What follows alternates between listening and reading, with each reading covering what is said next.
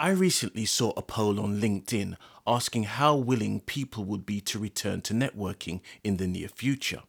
The result, at a whopping 81% in favour, did not surprise me, as it was a resounding yes.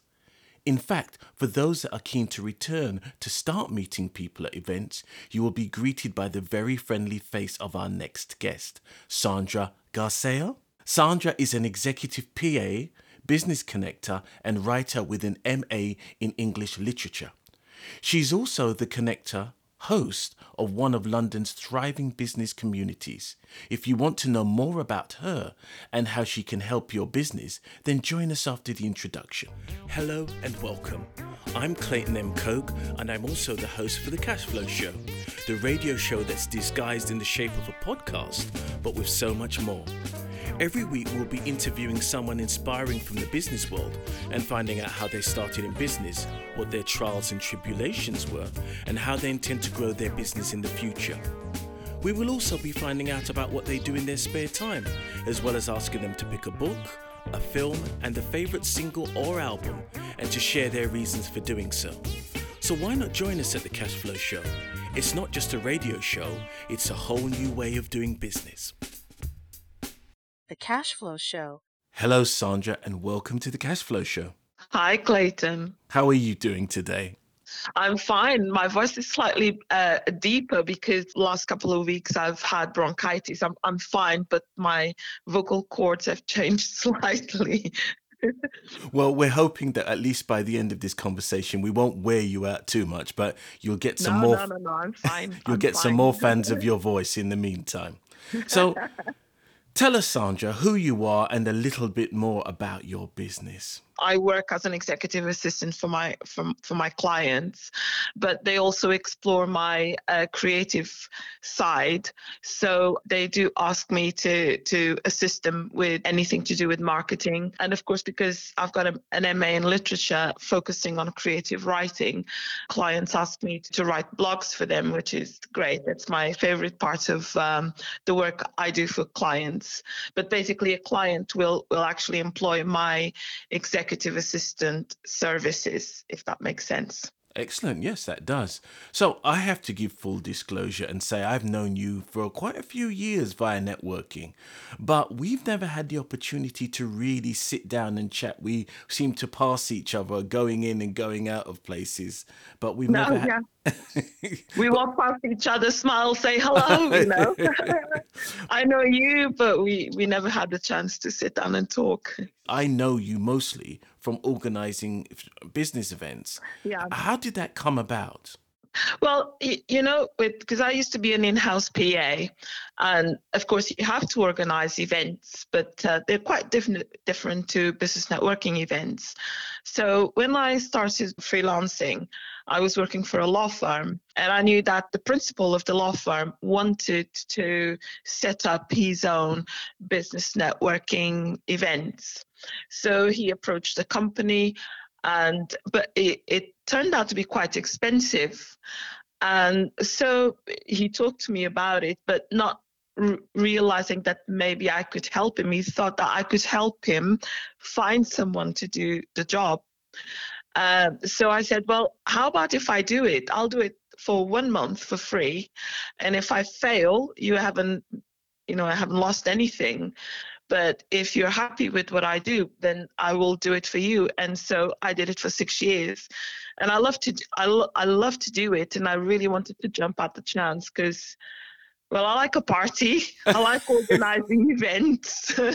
I like to be surrounded by people, and I was just really, really excited. But I didn't know what it entailed, so I was really very fresh into this new concept of organizing business networking events.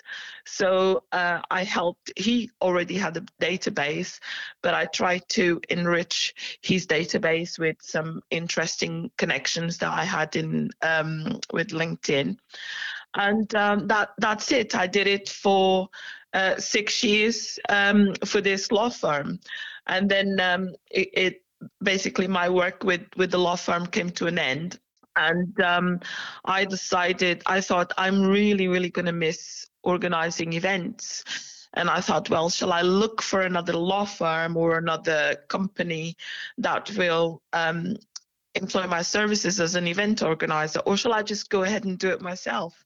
Which was quite scary, but I had to build a database from scratch, and I did it with LinkedIn, and that's it. So that's how I started it. This was in 2019, but of course, after a few months, it was very. I was very happy with the event and the number of guests at the events, because it's quite scary when you organize an event and then you just wait for people to buy tickets, and then of course sometimes people buy tickets and then they cancel, so you have to obviously refund them the ticket, and it's quite nerve-wracking until the day comes, and you obviously you're at the venue and you know that you've got 30, 35, 40 people coming along, and it's very exciting, but it can be quite a little bit stressful. You mentioned 2019 of when you started to get into this. Now, we're obviously now in 2022, Yeah. and a lot has changed since then. How has Yeah. it changed for you? Yeah, well, I'll go back a little bit and I'll say that. So I started in doing my own events in August 2019, and it was very exciting because it turned out that loads of people were interested. But in March, I had to cancel. In March 2020, I had to cancel the events and refund people who had bought tickets, because obviously the lockdown came along and spoiled things for us. Saved a lot of lives, I would say. But so what I did immediately in March 2020, because I was basically scared that I would lose momentum with people who were interested in the events, I just started to run events online from March 2020. But I have to say, I wasn't a fan of it. And I had to think of the format, if the format was interesting, and people began to lose interest after a while. They were just the I think they coined this new word. They were zoomed out. Yes, that's it. Because, yeah, it because it's great. It's very practical to have Zoom, but if you're constantly doing it, um, after a while, I think people were also a bit traumatized with the fact that we couldn't meet family or friends or anything like that. And then doing meetings, business networking events via Zoom, it was just the idea that all of a sudden the world had become a bit too digitalized, and I don't think the human race was prepared for that. So people just lost interest, and me personally, not only did I see the loss of interest, but I was really fed up with it as well. So in the end, I actually stopped, and I think I stopped around 2021, but I don't know if it was July or August, I can't remember. And I thought, you know what, I'm just not going to do it anymore, and just wait until we can get back into action properly. But came January 2022, we were able to meet, but I contracted COVID, so I had to cancel my event a week before. Oh, no. And I thought, right, I'll leave February. I asked different guests, what do you think? And they all said maybe leave it until March. So the first event post pandemic was in March. Now the interesting thing because I've already ran March and April's event, so the third event will be next week, because I run one event a month. And what I'm finding different about at least March and April is that people leave it to the very, very last minute. And and I've asked why to a few people, and they've said, "Oh, I don't know. I don't know if tomorrow there's going to be another lockdown, or if I'm going to get sick, or they're feeling a little bit uncomfortable about traveling." But then at the last minute, they just decide, "Oh, I'm just going to go ahead and get a ticket and go to an event." So I think people are actually making decisions about meeting face to face at the last minute rather than actually plan it out. I think that's That's true. I think that's true. I think the problem that we have is we've got so many people who, to a certain extent, have been slightly traumatized. yeah, yeah, They've been thrust into a situation where they don't know what's going to happen on a day by day basis. yeah, yeah, And they're confused. They've been told, you know, when you're a kid, you're told, don't meet people, don't talk to strangers. yeah, And then you get into business, and then people say, you need to talk to people, you need new faces, you need to meet strangers. And yeah, then the government comes along and says, you can't meet people, you can't meet your yeah, family, and you can't meet strangers. So people are genuinely confused. I think leaving yeah. it till the last minute, I've done that.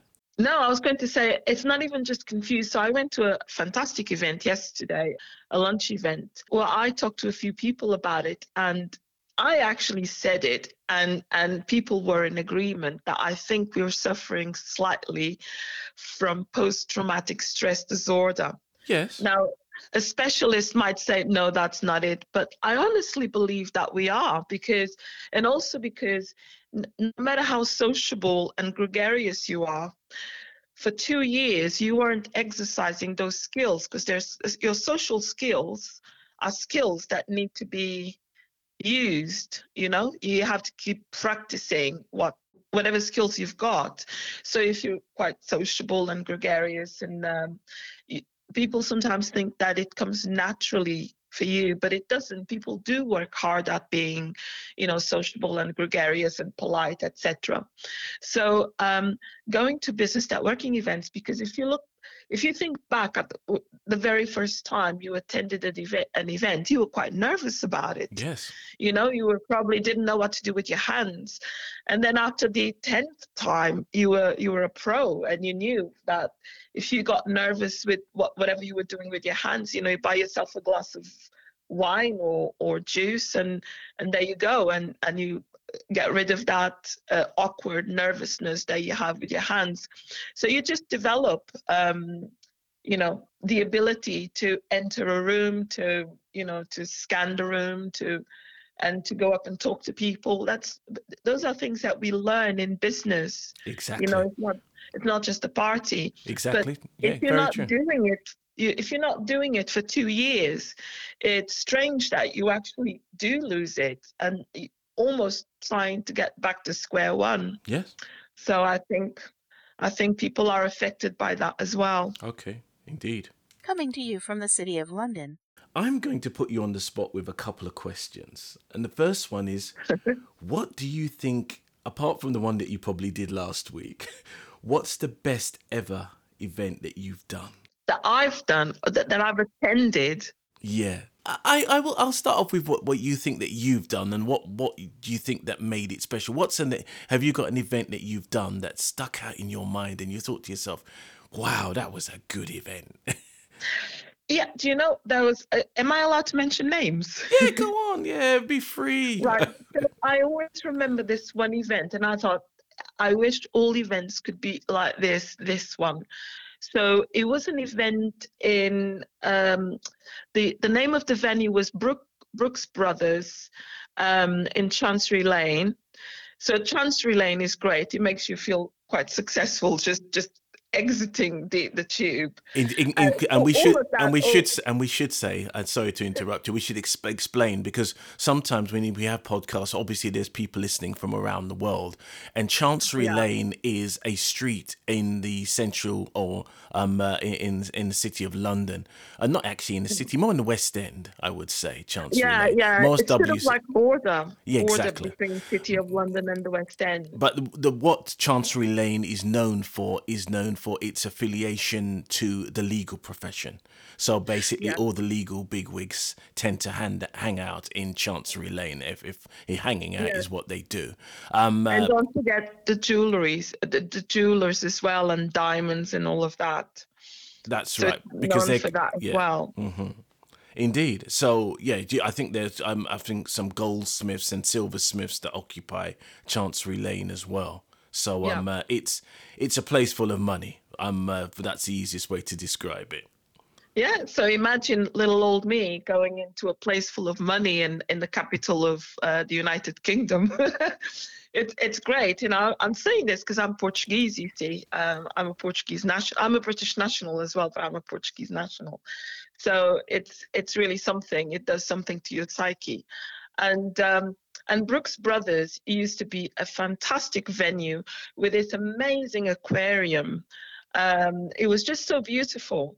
And so they served. So I organized the event that for the law firm, serving buffet lunch, and we had a speaker, and her name is Joanna Godoy, basically talking about how to behave and what to do at business networking events. I actually filmed it because I thought she was an absolutely brilliant speaker, and we had, I can't remember if it was around 45 people in attendance. So I thought that was the best event. But I wouldn't say. That's an interesting one because Joanna Godoy has been a guest on the Cash Flow Show, so she's been a Yeah, predecessor to you. yeah, So, yeah. yeah, so yeah, she is very good, and a big shout out to Joanna. Yeah, no, she's a brilliant speaker. And you see, when you organize events, sometimes it's almost luck. So I was lucky that Joanna said yes to coming to the event. Not all speakers are great speakers, but she happens to be. And she's a very beautiful woman, so she looks fantastic as a speaker. I'm sorry if that's a bit politically incorrect, but No, I'd agree with that. She's very pretty, you've got the yeah, yeah, skill, you've yeah. got the skills, you've got the presentation. She dresses beautifully. She's beautifully presents herself beautifully. And Brooks Brothers happen to have, they used to be very good caterers as well. You don't always get a venue where they cater properly.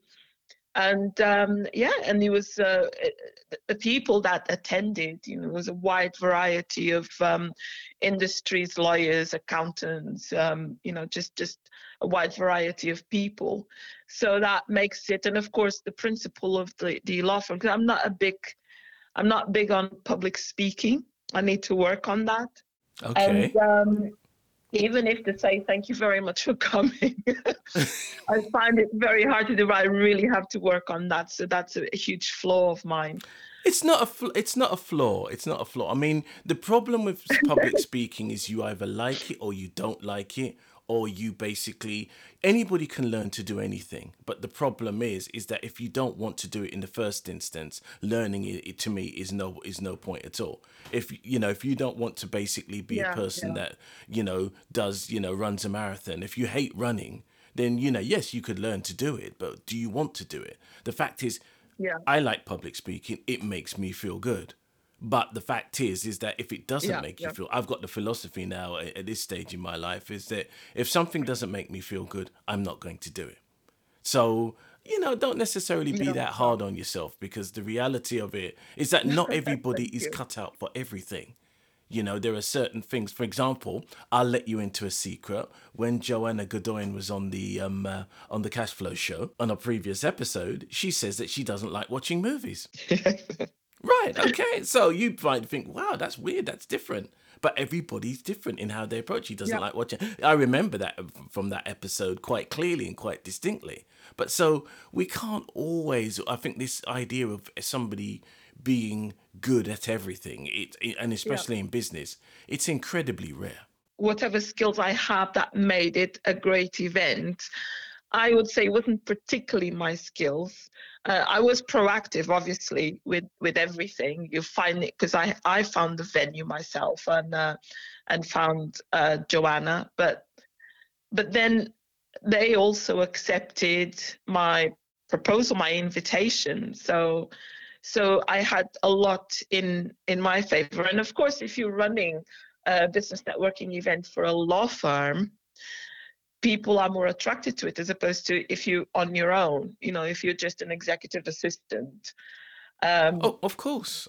I mean, People are like, why would I want to go to a business networking event, run by an executive assistant? yes, but They, that's not so true. I would disagree with no. you there, and I'll tell you why. Not because I think Oh, that you're. please do, because I've got a huge complex No, of I don't think you should. What people want to know as a person who attends networking events is there venue, can I get to it easily? Number one. Number two, am I going to meet people who are going to help my business, or I can connect with them and we can help each other? Number three, have you got decent wine? That's my, if you haven't got decent wine, I'm probably not coming to your gig. That's as simple as that. And number four, I think if people get things like food and stuff like that, that can help. But depending on the situation and what's surrounding it. But they want to know who you know. Can those people help them? And there is going to be decent food and drink. If I did break it down into three areas. Now, because you've got connections, you're connected to a good few people. People are going to want to come to meet with you to your event because they know those people are going to be there. Yeah, that's why I actually added business connector to my LinkedIn title, because I thought I want them to understand, particularly as an executive assistant or a PA.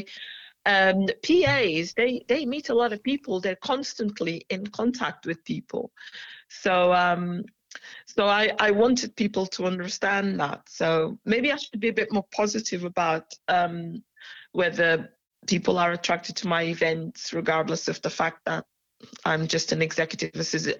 Probably being an executive assistant isn't a bad thing at all. No, I don't think it's the title that's important. That what's important is, have you got people in that room that A, are going to talk to me, B, want to consider doing business with me? Yeah. And these are the well, I built my business on networking. Sometimes I used to network 2 or 3 times in a day. Yeah. I'd go to a breakfast meeting, I'd go to a lunch meeting, I'd go to an evening meeting. And, before we had pandemics and COVID or whatever, I'd get up in the morning, rush to an event, then come back, do some work, then go to another lunchtime event, then rush back, do a bit more work, then go out again. So that's how you get business. Exactly. And with my and I always tell people this, because some people go to business networking events to find a client. And if they don't find the client, that's it. They don't want to do it anymore. And I always tell them, go to business networking events to connect with people, to find a rapport with, probably even somebody, that you don't want to buy from them. They don't want to buy from you. But if you connect with them in the right way and you build some kind of relationship, some kind of rapport, they will remember you. All my clients today, I've been in business for 9 years, and in 9 years, all my clients have been referrals, people who've just remembered me when they met somebody who needed my services. And I have been spoiled by referrers. And even with my networking events. So I initially built my database using LinkedIn. But then the people who attend the events, they actually introduce the events to their friends and their colleagues. And so my database has really, doubled because of the people who attend the events. Of course, but remember, I think the problem with LinkedIn is people treat it like Tinder. They think that I know that I've ever been on Tinder, so I better disclaim that very quickly before it all starts to kick off. The reality of the situation is that people go on there expecting to find an instant match and referring to the point that you're already making. But people don't go on LinkedIn to build relationships. What they do is they see that person and they think, you're good for business, I can get your money, and that will boost my bonus for the end of the month, or that will increase my sales targets for the end of the month. And they don't see that once you've sold that item to that person, you are going to meet that person again. And if you've sold somebody something that was completely unsuitable and complete rubbish, then when you meet them again, it's going to be embarrassment all round. Embarrassment for them because they want to tell you what they think of you. Embarrassment for you because you know what you've done. Now, the reality of the situation is I see where going to LinkedIn and then I think I use LinkedIn in a completely different way. I use LinkedIn as a backup to what I already know. The first thing is to get the connection with the person. Now, because there are lots of times they don't have a service that I want. That's not a problem. But there are other people I think, oh, you, for example, I might meet a person, let's call him John, and John specializes in mortgages. I may know somebody who's in a position where they want to get mortgages on 3 or 4 properties. That could be a connection for 2 people. Yeah, yeah. I get introduced, most people in terms of what I do, which is late payments and debt recovery. I see people and, they will say, oh, somebody mentioned you to me somewhere. And it's always some secret person and, who doesn't want to divulge their name or something, some Yeah. very sort of undercover business. But that's what's helped to facilitate and grow our business, because people remember you. Because what you want in networking is sincerity, honesty, kindness. And I think people forget Yeah. those things, because when you go into a room, networking people can be quite cliquey, can't they? It can be quite cliquey. Yeah, every once in a while I do find that, which is odd. I find that quite odd. But and if I'll say it, and people will probably disagree with me, because so sometimes I'll say, I love to organize a party, and I see business networking events like a party, but a party with guests who are business people. It's like a business party Of course it where is. you're supposed to go there and to actually enjoy it. And Yes. which is why people will, if you drink alcohol, people will go and they look forward. The first thing they want to do is to buy a glass of wine, and then sometimes some people are quite generous and they'll buy a bottle and share it by people that they've never met before. But it actually makes it really, really good fun. And I think you should do that. You should actually have fun at business networking events. Yeah, I agree with you. I think the problem that people have is, I've done some networking events which I've organized via the company. And I've always had the reality, for me, the idea has always been that I'm going to pay for the drink, pay for whatever nibbles or food or whatever that I can provide. But I just want you to be in a room together with people who are open-minded, who want to make connections, who want to get to know each other. You don't have to Yeah. buy from anybody. You don't have to sell to anybody. You just have to be a decent human being. That's what Yeah. I want people to do. And that's what I love people to do, because Yeah. at the end of that, people say to me when I've done about 3, and people would come up and say, oh, did you get any business from it? Maybe. I didn't count it as business. What I wanted to do was to reward the people that have supported me. I wanted to encourage people who I know are good networkers to come along to spread their influence, and to Yeah. then introduce them to other people who I knew could benefit from the work that they do. So Yeah. everybody could actually, it was a win-win-win all around for everybody who turned Yeah. up. But at the end of the day, you were under no pressure. The fact is, you came in, you had a drink, you had 2, 3, 4, 5 drinks, whatever, Yeah. but what you did was to make yourself available to the opportunities that came as a result of it. I'll give you an example. As one of my clients who got loads of business, really, really good business, from somebody that he met at a business networking event, and all they did was talk about cricket. Yes. And they don't talk about business, they talk about cricket, because the two of them are absolutely obsessed with it. But they send each other clients, you know. So it worked for the two of them because they connected with someone, had a really good time talking to the person. They followed up, great to meet you, because people forget to send an email. Sometimes people send an email to a whole list of people, which I really think it's wrong. You have to do it individually. If it takes you an hour, do it. It's worthwhile. Great to meet you last night or this afternoon. And phone calls sometimes. But when you follow up properly with the people that you've really enjoyed talking to at an event, they will remember you. Of course. You have to remember them as well, because this is, you give and take. You don't just take and give nothing. So you have to show appreciation for referrers. Your best friends in business, I think, are referrers. People who will refer business, will send clients your way. Okay. Those are the ones that you have to reward, to be nice to. I wanted to ask the question, which was, what's the worst thing you've seen done at a networking event? Now, please, there's no need for you to expose anybody or put yourself in No. a compromising position. Do not name names, because I will probably know them. Please do not. No, I won't name names. But the first thing that came to mind was somebody who got a lady who was so had one too many, and got carried away with a man who had one too many as well. And suddenly I felt like I had a couple of teenagers at the event, and I really felt like coming up and say, look, can you please take that outside.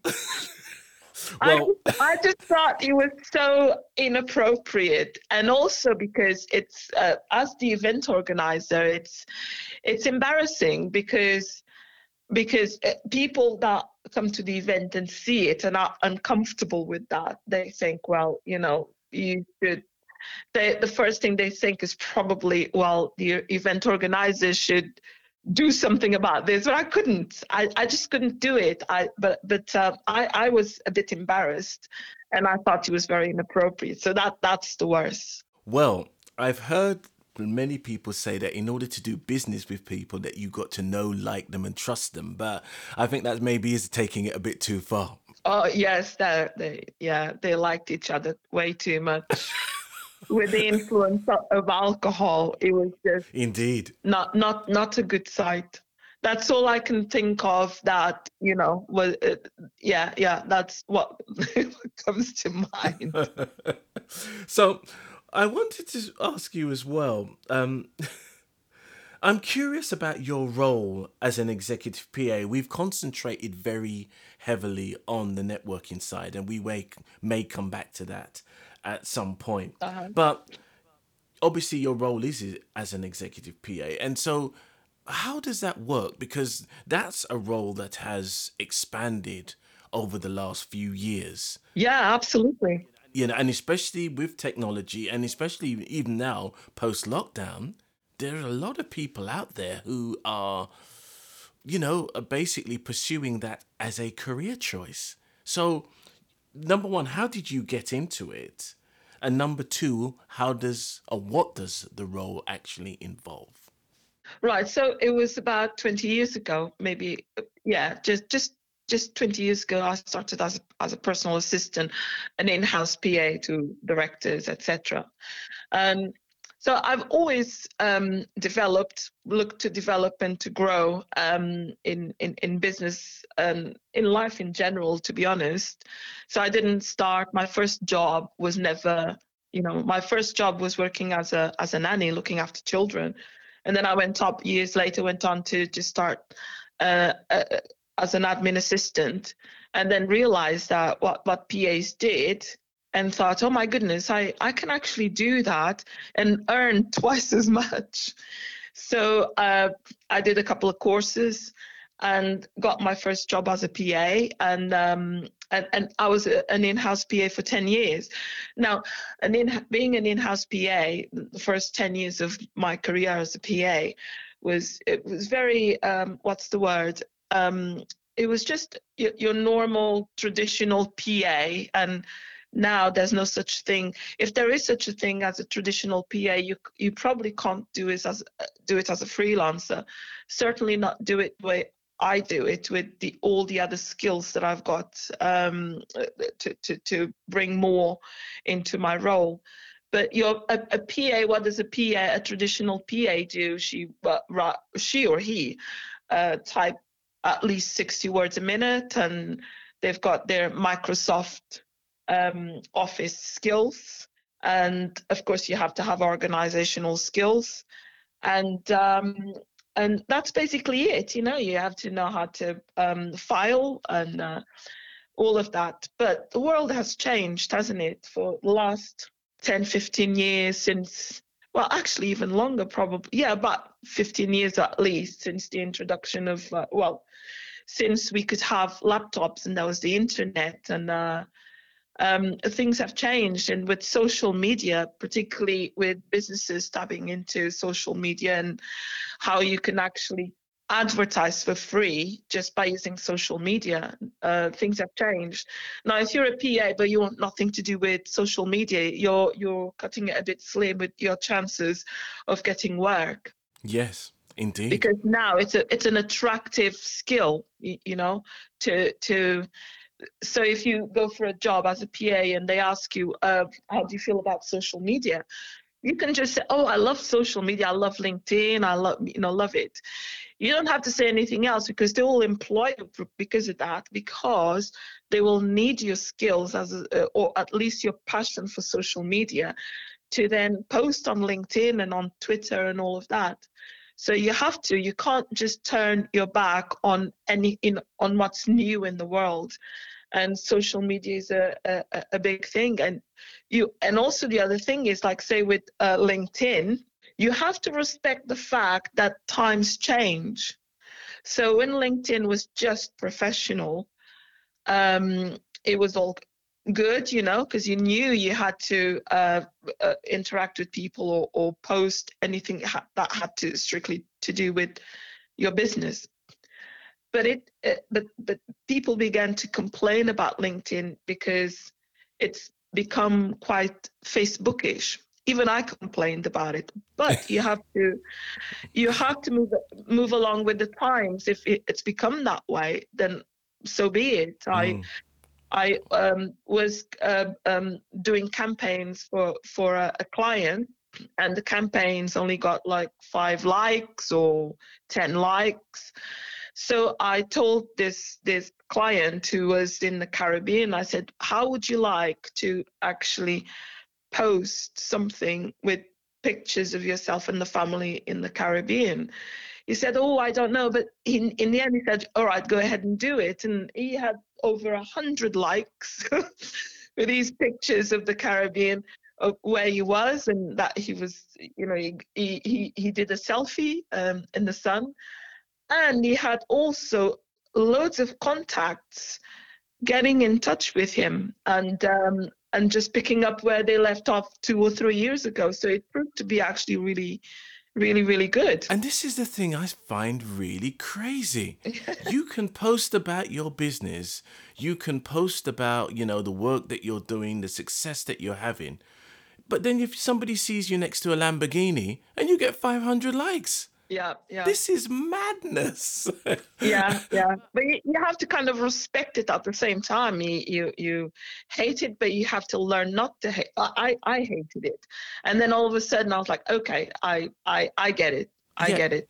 This is how it is now. I get that too, but it's not that I hate it. It's just that I don't understand it, because this is the reason why influencers then create problems for people, because the difficulty is an influencer is doing something which is so totally unremoved from the real life, and people are posing in situations which are totally unremoved from their real life, or totally removed from their real Yeah, life.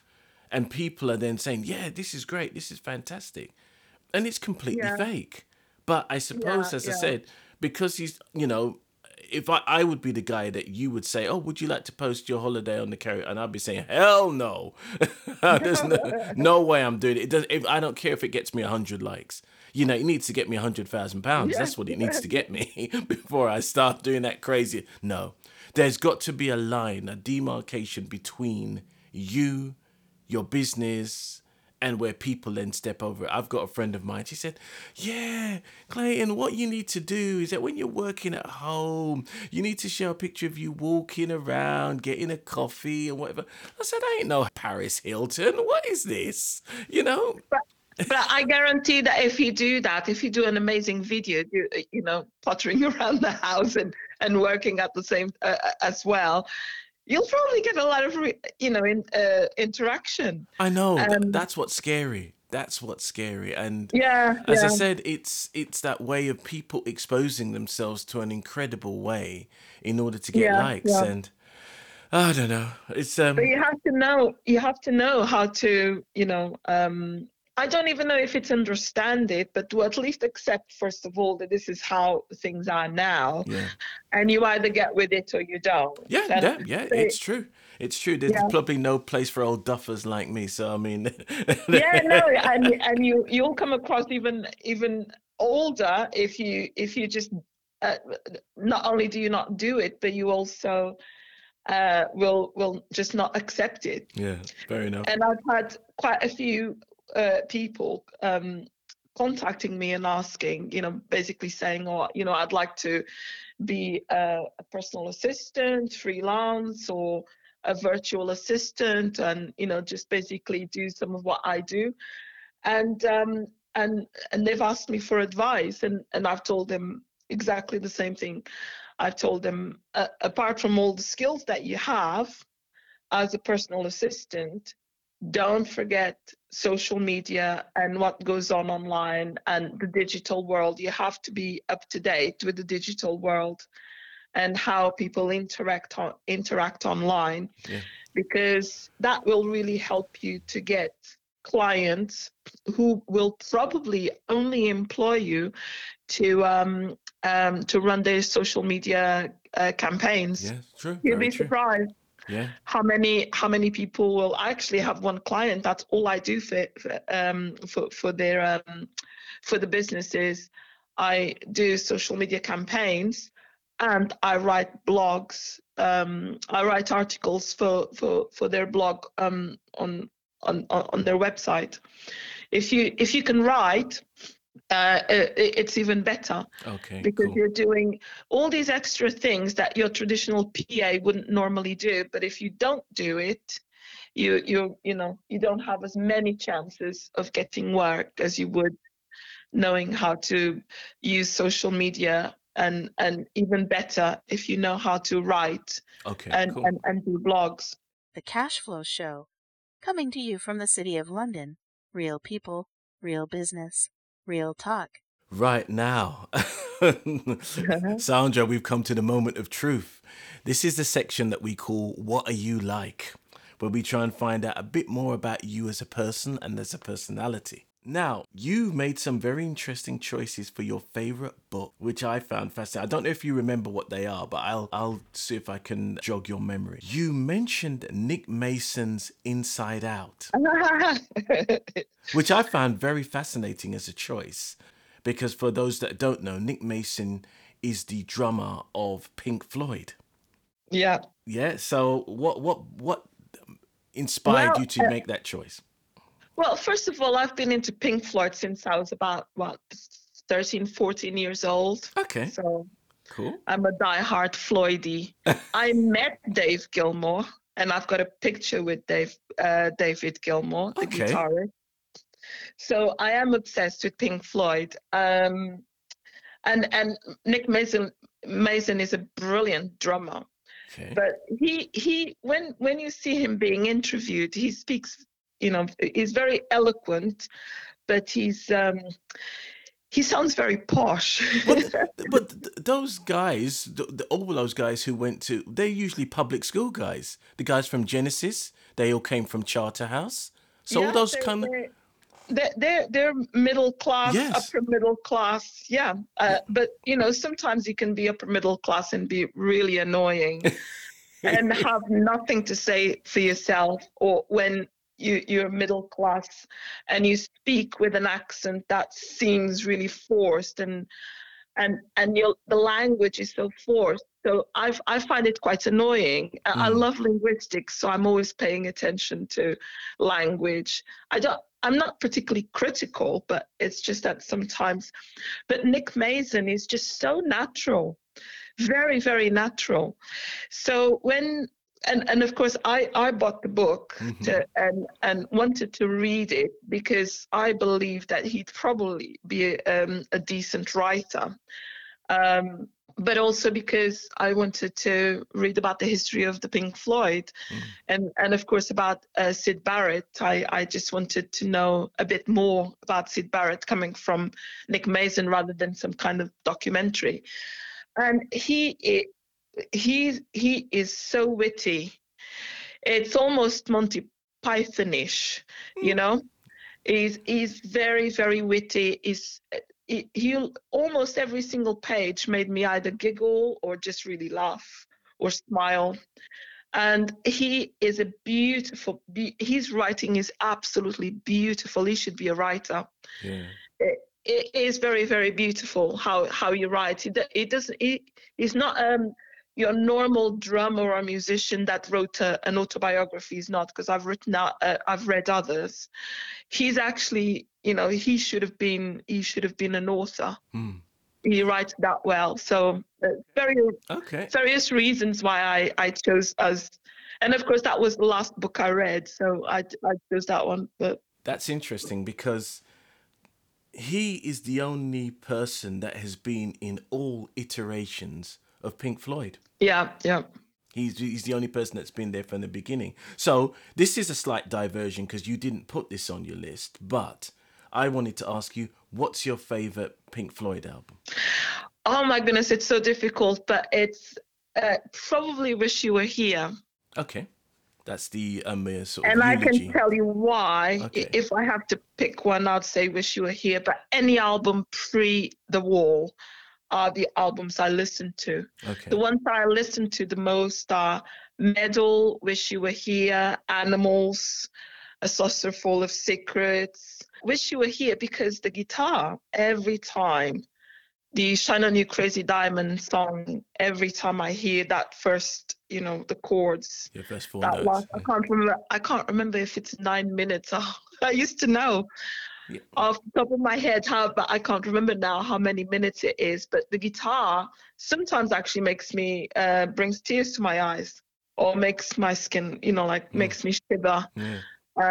So yeah, if I really have to choose one, I'll choose Wish You Were Here. Okay, excellent. So you've also chosen, as far as books are concerned, Shakespeare's Hamlet, and we'll come back to that in a minute. Okay. Because that involves another question I'd like to ask you. But you also use Ray France's Crisis of Conscience. I had to look this one up. And he was I'm led to believe he was a Jehovah's Witness who got expelled. Is that correct? Yes, yeah, that's correct. Okay. So what was interesting about his story for you? Right. So now you, Clayton, are going to change my life here. And this is because I can't tell you about it without telling you that I was one of Jehovah's Witnesses for years. Oh, right. Okay. And then I read Crisis of Conscience because I had quite a few questions that I couldn't get an answer to. And you, as one of Jehovah's Witnesses, you cannot read Ray France's Crisis of Conscience. You cannot read it. If you read it, you could be disfellowshipped. Yeah. And if you are disfellowshipped, you are shunned by absolutely every single person you've ever met. And that includes your family. Wow. So I read Crisis of Conscience, and that completely changed my life because it completely changed my belief system, or made me realize what my belief system was and what I was involved with for a number of years since I was 9 years old. And he is a very good writer, or was, because he's passed away. He was an excellent writer. A very humble man as well. How he wrote about what went on, with the leadership of Jehovah's Witnesses, and all the different things that have happened over the years with the leadership, and even and how it's affected Jehovah's Witnesses. He was very humble about it. He wasn't an angry person or somebody who was abusive. He was never, ever, always very respectful. And yeah, so he completely changed my life. But it's the kind of book that, unless you're one of Jehovah's Witnesses or were one of Jehovah's Witnesses, quite a few things you might miss the point of what's written there. But if you're not, because I've come across people who were never Jehovah's Witnesses and read it and found it quite fascinating. And what they came to realize is that they've compared the writing or the book Crisis of Conscience with other mind control organizations that we refer to them as religions, but they're not. They're mind control organizations. And so his book is a book that is read and talked about by people who are experts in mind control organizations and cults. So it was a fascinating book to read, very interesting, but of course also it completely changed my life, you know. And now if you have this broadcasted, my life will change again. But I think I'm probably ready for that. Well, I mean, the thing is that I thank you for sharing that, because obviously it's far removed from your business life or whatever the case may be. And I've got my own personal views on religion because I'm not a religious person, and that's just me personally. For people who have religion and have faith, I think that's fantastic. And they, more power to you if that's what makes you feel good and that works for you. I But suppose. this has actually helped me even in business. You know, it has helped me in business in many ways. For instance, yesterday I was at a lunch organized by Christine Hall. It was a brilliant event, beautifully organized.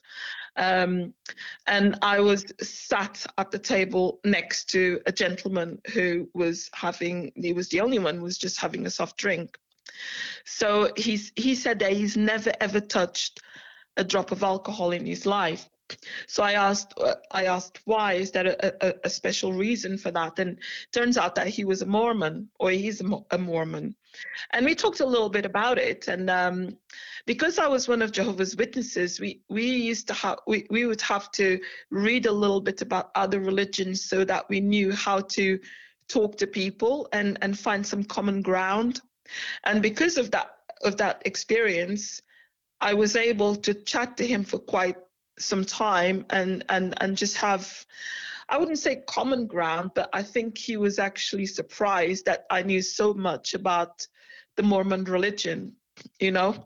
And I was obviously respectful that he just couldn't touch alcohol, whereas other people would probably put him under pressure to drink or to give it a try. But I know that how important it is. You know, I know I can't change someone's belief system.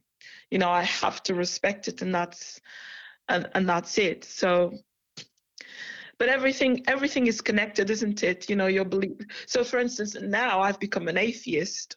So I want nothing to do with any spiritual beliefs of any sort. But I am very, very respectful. And if anybody from any other belief system, if I meet anybody from any other belief system, I'll be genuinely interested, because it tells you a lot about that person, you know, their belief system. So say, for instance, this gentleman who's a Mormon, one thing that tells me about him is that I'm never going to see him drunk at my events. You see? He It won't tells me, he won't be yeah, drunk, and he won't be trying to snog another attendee. no.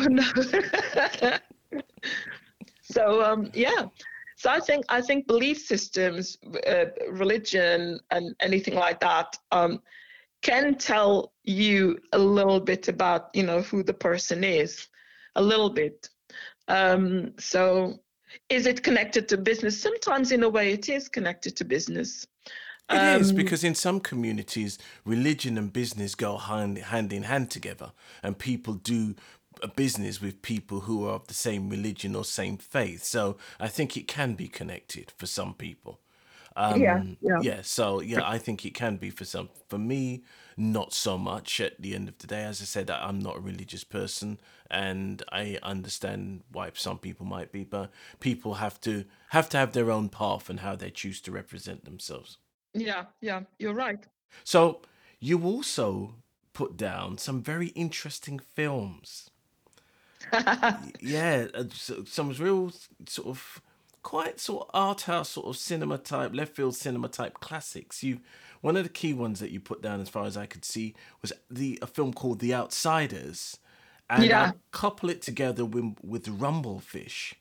I know Rumblefish not because of actually having seen the film, but because I know that the music was done by Stuart Copeland of the band The yeah, Police. yeah. The police. Yeah, Yeah. So, but The Outsiders and Rumblefish was directed by Francis Ford Francis Coppola. Ford Coppola. Yeah, Yeah. Coppola. Well, these two films marked me as a teenager, and of Okay. course, some cynics will be like, "Oh, it's because you had a crush on Matt Dillon and Ralph Macchio and all of this." Is that Well, not true? really. Oh no. Well, yeah, it is true, but that's not the reason why I love these films. These films are they're actually very deep, very thought-provoking. And when I was a teenager, I used to read books that most teenagers would probably not be interested in reading. So I was a deep thinker.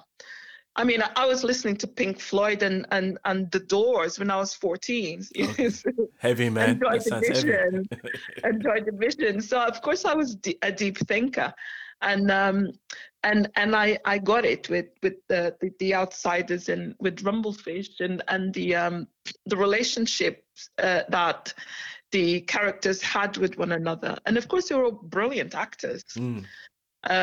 So yeah, I had to think, because I mean I love so many films, like On the Waterfront. I nearly put that down. I can't remember if I put that down. No, you didn't. But You if I put. have to cut down You had on, like to. 2 or 3.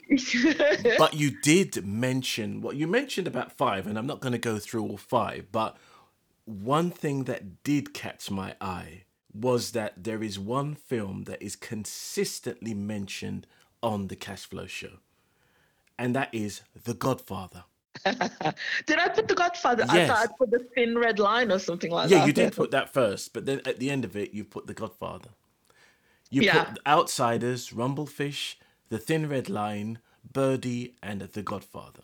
yeah, yeah. And as I said, because you chose The Godfather, that has appeared in so many episodes of the Cash Flow Show. It's unbelievable. It just keeps coming up. It just keeps But it coming. teaches you especially the first Godfather, really teaches you a lot about business. It The does. second one as well. Yes. It teaches you a lot about business. And the fact is, Yes, it also teaches you a lot about loyalty. And exactly. that's one problem that I have with business. There's lots of business people, but there are very few loyal business people. Yeah, no, absolutely. Then people forget what it is. What's the quote?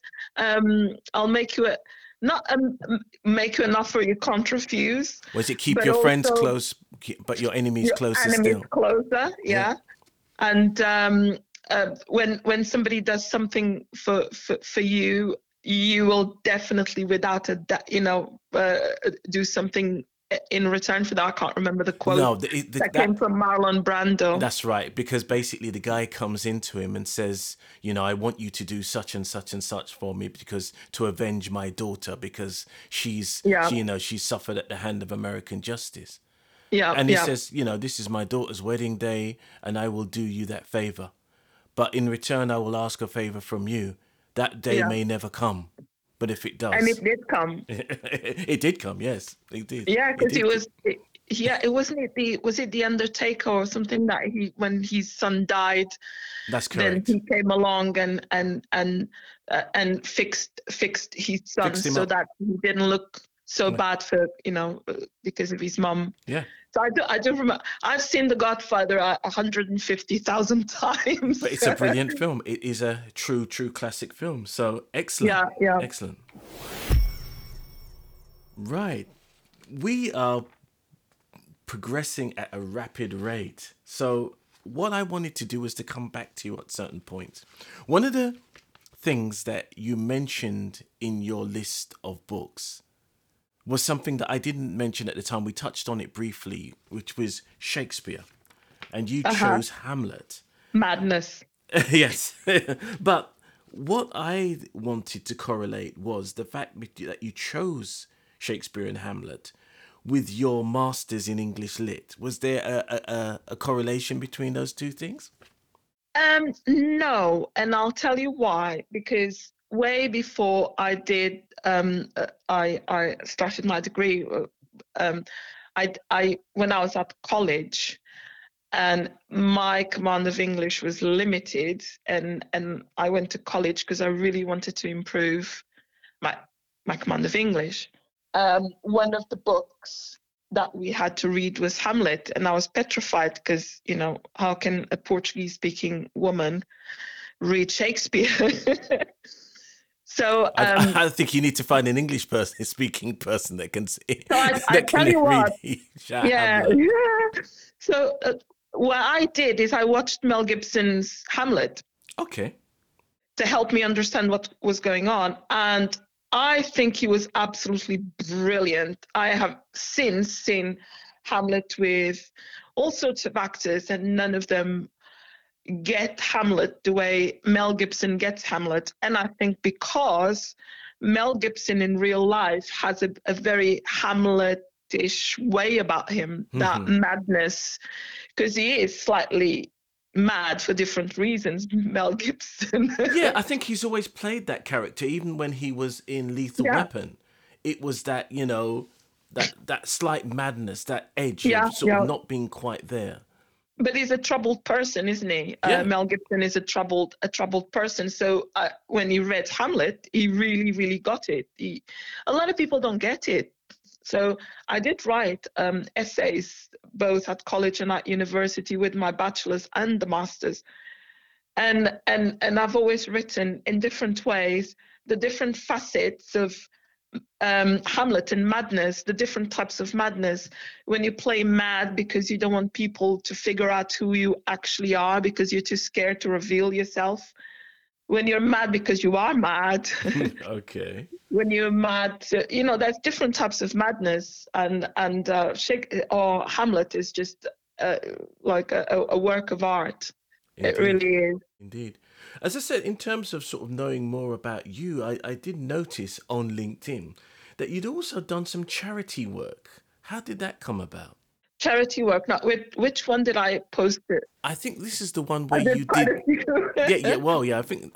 I mean, I'm just talking just uh, generally in terms of your. well, I the I first saw one specifically, but I wanted to talk about your right. charity So work the generally. first, I know that the first, and I can't remember what I've put down on LinkedIn, but I remember the very first charity work I did was at college, and that was helping out with uh, people with learning difficulties.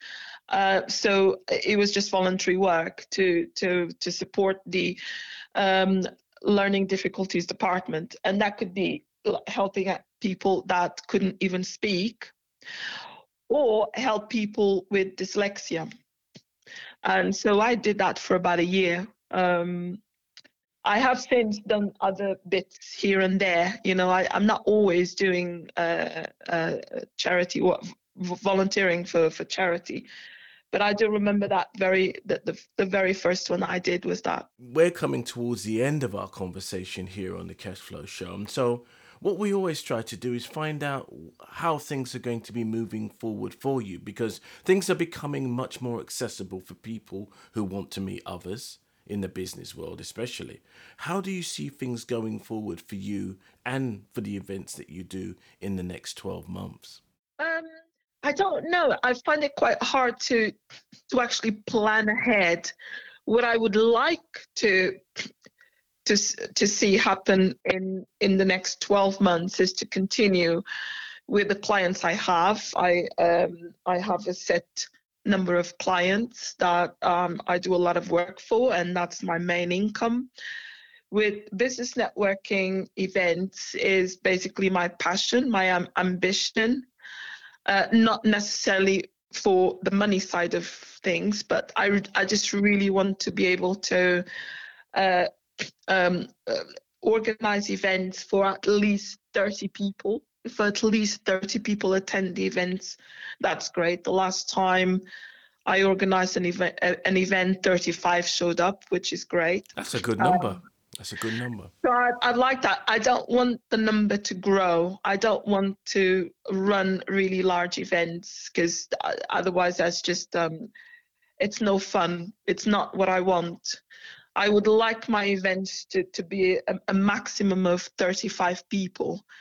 If 40 come along, great, but it makes it harder for me to say hello to everybody properly. So that's what I see hopefully happening in the next 12 months, to continue with the clients I have and to continue running business networking events with at least a good number of interested people coming along, and basically being able to connect people, to introduce people to one another, and to see that they're actually making business with that. I don't get commission out of introducing people. I don't want commission. I just want to see it happen. We've talked a lot about this networking event or that you do. Where can people find it? I've got a website, www.citybusinessnetworking.com. It's quite long. So it's one long word, citybusinessnetworking.com. Businessnetworking.com.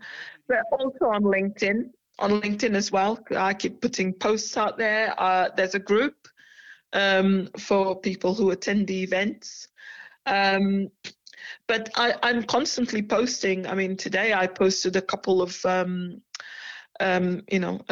couple of posts. So how do people find you on LinkedIn? Well, my name and my very Portuguese surname, Garção, Sandra Garção. But if they type City Business Networking, they will more than likely find me and the group. So I would say that it's quite easy to find me.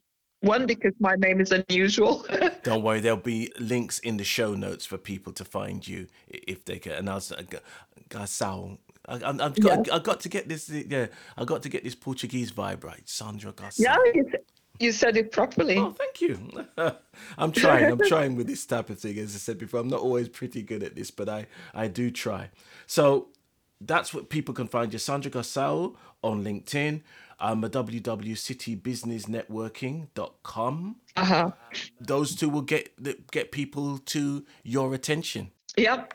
Brilliant. Yeah, and anybody can come along as long as you're in business or about to get into business. Whereabouts are the events held? So the next, I have changed venues. I don't always run events in the same venue for different reasons, you know.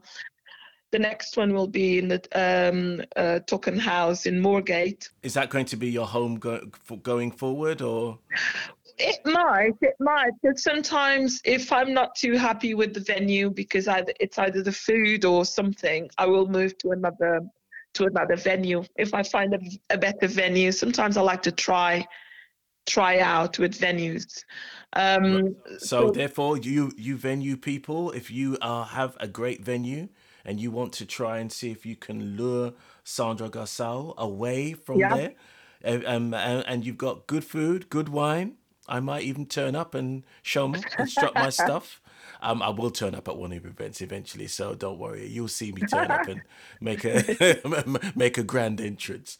But there's an opportunity there for people who are who have event and good spaces, and that want their to have some up and coming and established businesses to be there. Then there's an opportunity for them. Yeah. Excellent. Absolutely.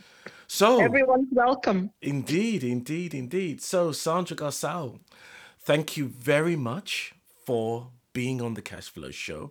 Really appreciate it. It's been a long time in the making. I've wanted to get you on board for a long time, and I really appreciate the way you were very prompt in coming back to me. That was really good. I appreciate that.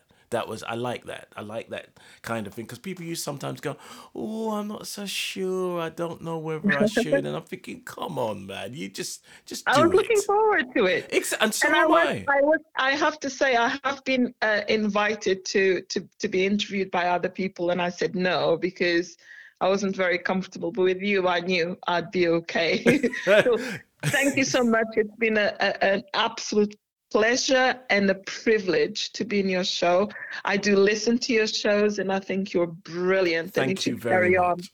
Thank you very much. And and you know something, it's nice to have that, because when I see what you're doing in terms of bringing people together, that's really important, because a lot of people are very afraid at the moment, and they need that confidence to get out there and grow their businesses and make connections. I've got people that I've been connected with for nearly 20 years.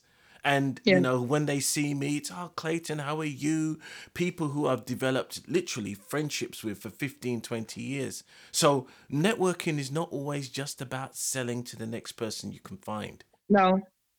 because you never know. Sometimes it's not you that needs the service, it's your next door neighbor, it's your cousin, it's your brother, it's your sister, it's it's your mum, it's your dad.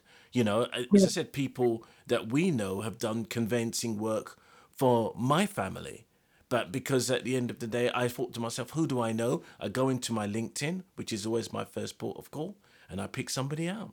Yeah, That's how business is done. yeah, absolutely. Excellent. So, Absolutely. Sandra Garção, I can now know how to say it. I'm going to keep saying it now. You can keep saying it because it's fun to listen to someone pronounce my surname. Not the easiest. No, but that's brilliant. I mean, I thank you very much. Again, it's really, really, really greatly appreciated. You took the time, you took the energy, and even though you weren't well, you still made the effort, and I'm thankful No. for that. So, No, that's fine. My pleasure. My pleasure. enjoy the rest of your afternoon, and look forward to seeing you at the next event. Brilliant.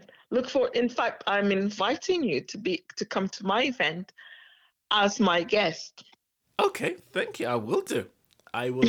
I will definitely go, because I'm in that networking mood now. So, Cashflow crew, I will report back. I might even report live from the event. So Ooh, even yeah, better. I'm thinking about that. I'm thinking about just setting up a microphone and saying, right, you people, I'm going to podcast live. So let's see. That's See what I was going to say. That I was going to suggest that you should be doing this on YouTube, like a YouTube channel. Oh yeah, that's coming. I think it'd be fantastic. That's coming. That's coming. It's Oh, on is its it? way. It's on its Brilliant. way. It's on its Brilliant. way. On its way. So you take care, and we'll speak again very soon. You too, Clayton. Take Okay. care. All right then. Bye-bye. We've come to the end of the Cashflow Show for today, but I would like to say thank you to our guests for taking the time to share their knowledge, wisdom, and insight. If you loved what you've heard on this week's episode, please head over to Apple Podcasts or Spotify Podcasts and leave a 5-star review and feedback, as it really does help. Whilst you're there, listen to some of our other episodes, which you are bound to enjoy. We want to make this the go-to podcast for entrepreneurs wherever they are in the world, and spreading the word really is the best way to grow our show and our community to achieve greater things. Be sure to join us next time for real people, real business, real